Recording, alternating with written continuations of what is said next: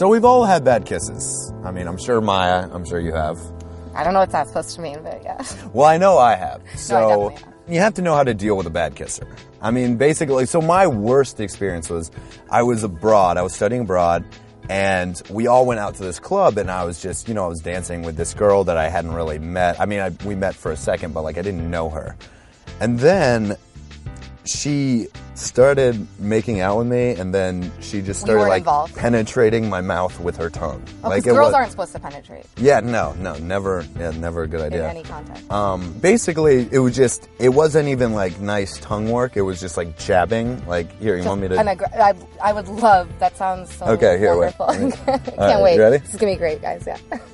Oh, yeah, that's awful. That has to stop immediately. Yeah, no. That was the worst thing I've ever experienced. Imagine that for 30 minutes. Wow. And then having to tell that person you're going to the bathroom and then just leave and cry.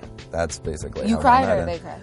I cried, but one tear. Yeah. Also, it's bad to hold your kisser captive, because if they want to be kissed, they will not try to flee the room, as I did once. I was hanging out with a group of friends, and it was in my friend's townhouse, and they all left, and I tried to leave as well, and the guy, the kisser, sort of grabbed my hand, not in a scary SVU way, but a little SVU way, because I clearly wanted to leave. Yeah. And then sort of just did a pull-in, but not in a sexy way, kind of in a call the cops way. Ice-T should have showed up.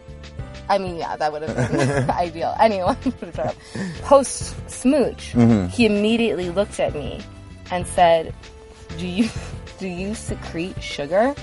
And the word secretion should never be used in any kind of a romantic context. You definitely need to know how to deal with a bad kisser. So for me, if I like the person, if I want to continue to kiss them, I'll just hint that there's something wrong, but I won't be mean about it. I'll be okay, ready? I'm kissing you in a horrible way. I'm Florence Girl.